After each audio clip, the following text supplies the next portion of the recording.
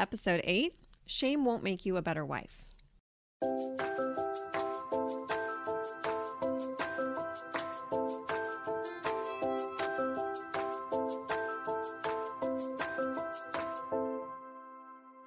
Welcome to the First Year Married podcast, where we get real about building the marriage of your dreams. I'm marriage coach Kayla Levin, and I take newly married and engaged women from anxious and insecure to confident and connected through practical tips, real-life inspiration, and more than a little self-awareness along the way.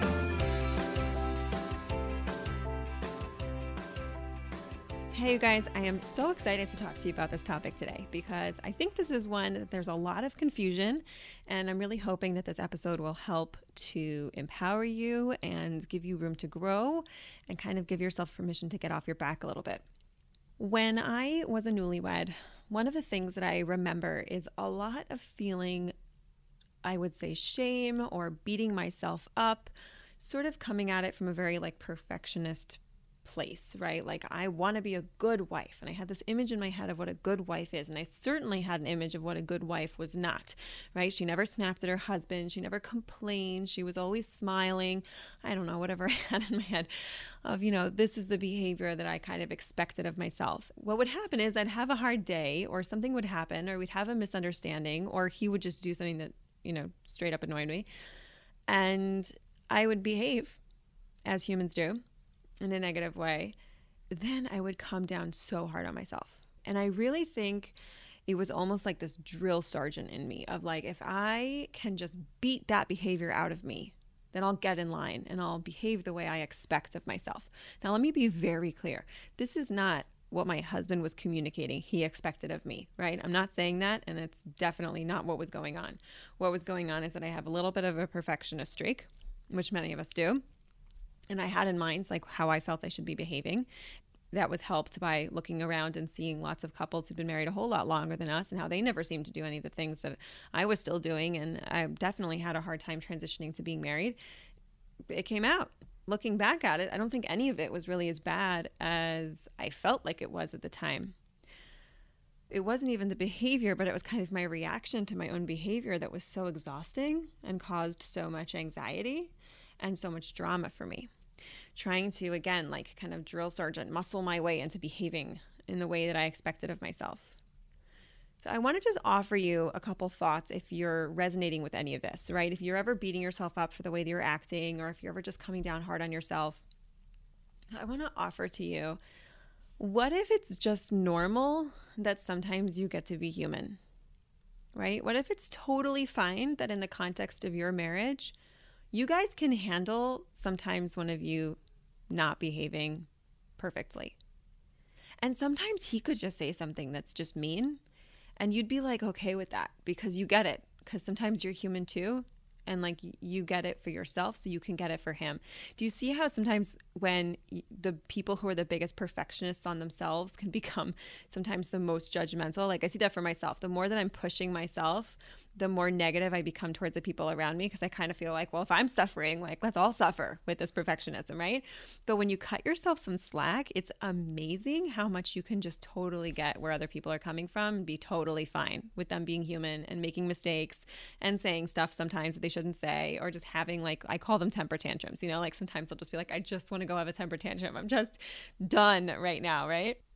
So what if that's fine? What if that's totally okay? There was no part in my brain that considered that might be okay, because I was so caught up in what I was trying to be and how I was trying to show up that it actually was totally inauthentic. So instead of me just being who I was, and I don't mean no self-control, no morals, no, I could just treat my husband however I want, not at all. But what I mean is that what happens is we kind of think that we can shame ourselves or we can push ourselves into becoming a better wife or a better husband. And I want to suggest to you that that's really wrong. It's just wrong. It doesn't work. It's ineffective. So there's so many experts out there and coaches and Instagram accounts that are full. I don't know if you follow any of these marriage Instagram accounts, but sometimes I want to claw out my eyes.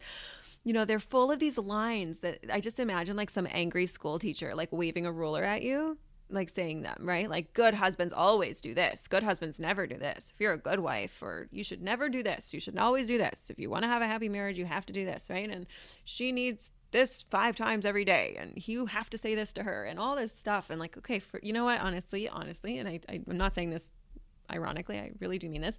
If this is working for you, and if you're getting good ideas, and this is motivating you, awesome. But if this is filling your head with all the things that you have to be doing, like a good marriage has to have XYZ, I want you to really question any of that before you accept it as truth. And the bigger the expert, the more you're going to have to be careful to really filter it through your own wisdom. And when I say filter it through your own wisdom, this is what I mean.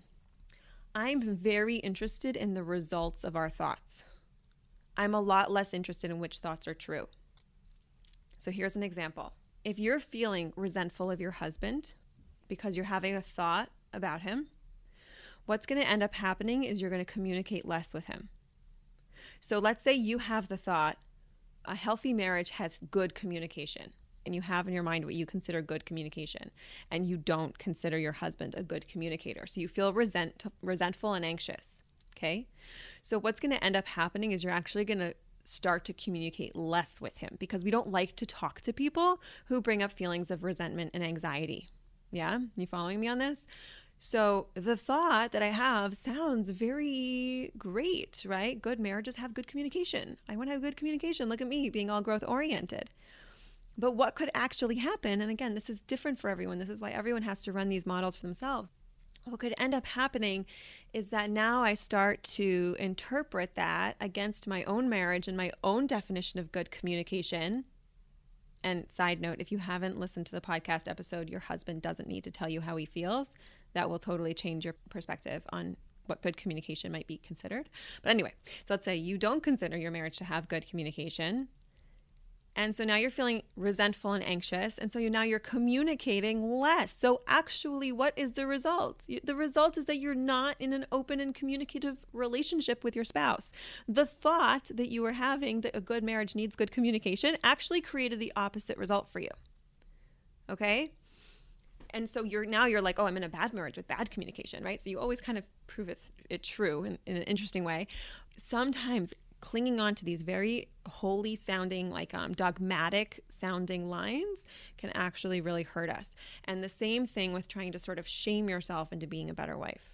So I want to play this out. So let's say you do something, you snap at your husband and you storm out of the room, and then you're like, oh my gosh, what did I just do? That's good. Like a grown-up wouldn't behave that way, right? How are you feeling? You're feeling shame and guilt and like embarrassed about yourself. So what kind of action is that going to lead to? Well, you're probably not going to really act like much of an adult right now, right? You're feeling shameful, guilty, and embarrassed. The result, this is not going to bring you closer together to your husband. So what we want to do is we want to look for a result that we want, okay? So you snap at your husband. What do I want in this moment? What I want is for this not to hurt my marriage. What I want is for this not to break our communication or break our connection. I want to stay connected to him even when I make a mistake. So what if I have a thought? Normal people snap sometimes. So how is that going to make me feel? I might feel relieved.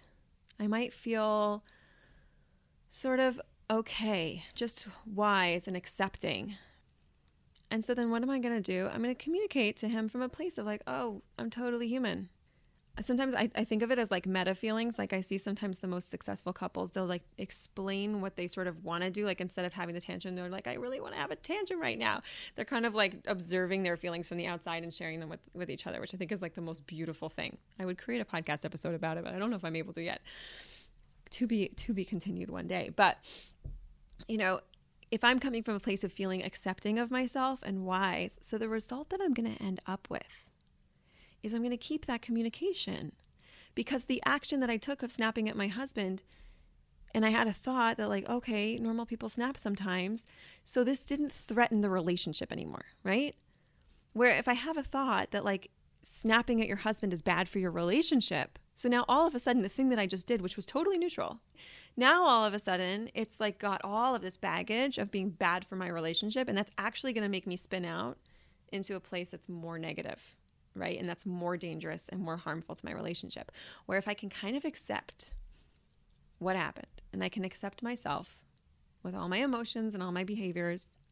And again, this doesn't mean I'm not going to try and grow. This is the really fascinating thing, right? Because again, as a perfectionist, I really always thought that growth came from really hard work and mastering self-discipline. And I was wrong about that. And what I discovered was that growth comes from understanding yourself better. Growth comes from opening up the brain and peeking inside and saying, what is going on in there that's making me act like that? And having some curiosity and some compassion for yourself and just being aware and noticing. That's where the growth comes from. Because you don't have to bite your tongue if your thought never got you that upset in the first place.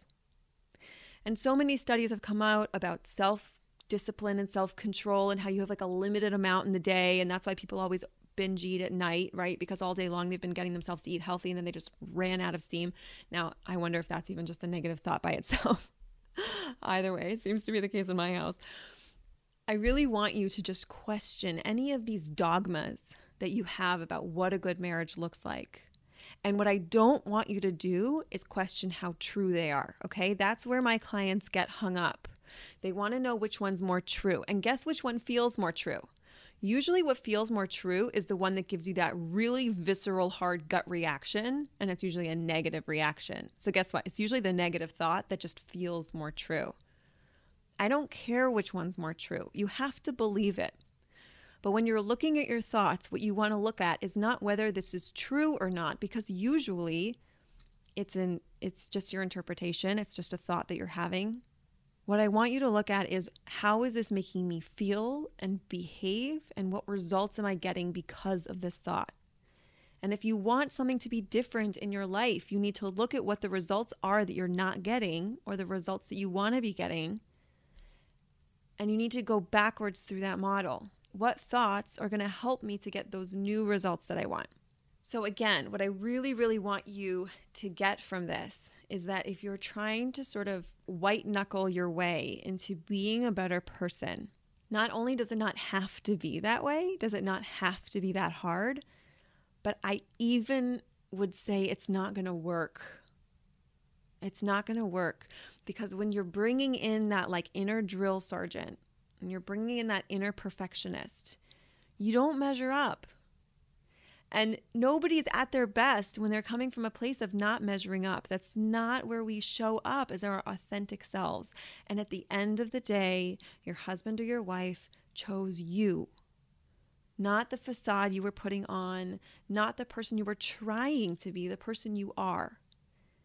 And the biggest disservice you could do is to not let them be with you now that they chose you. Now that they chose you at the exclusion of everyone else in the world. They picked just to be with you, right? So when I think back about the first couple years married, I don't have regrets about the times that I had like strong emotions and acted out or whatever. I'm not so concerned about that.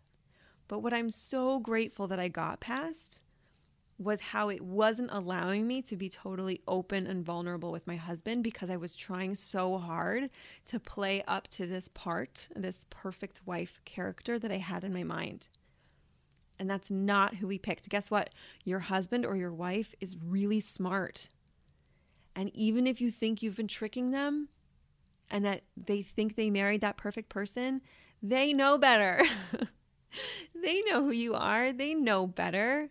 So let them have you, right? And again, I'm not saying that that means you just get to act however you want, and if I feel it, I say it, and that whole mentality, I don't think it's healthy. But what I do mean is that this kind of like, this white knuckling, this perfectionism, this drill sergeant, it's not going to get you where you want to go, okay? All right, so thanks so much for tuning in this week. I hope that this resonated with you guys. I'm really, as I keep saying, I just love hearing from all of you and getting your feedback. So please keep reaching out. I'm on Instagram at First Year Married. If you haven't yet, please subscribe to the podcast, and I will see you here again next week. Bye-bye.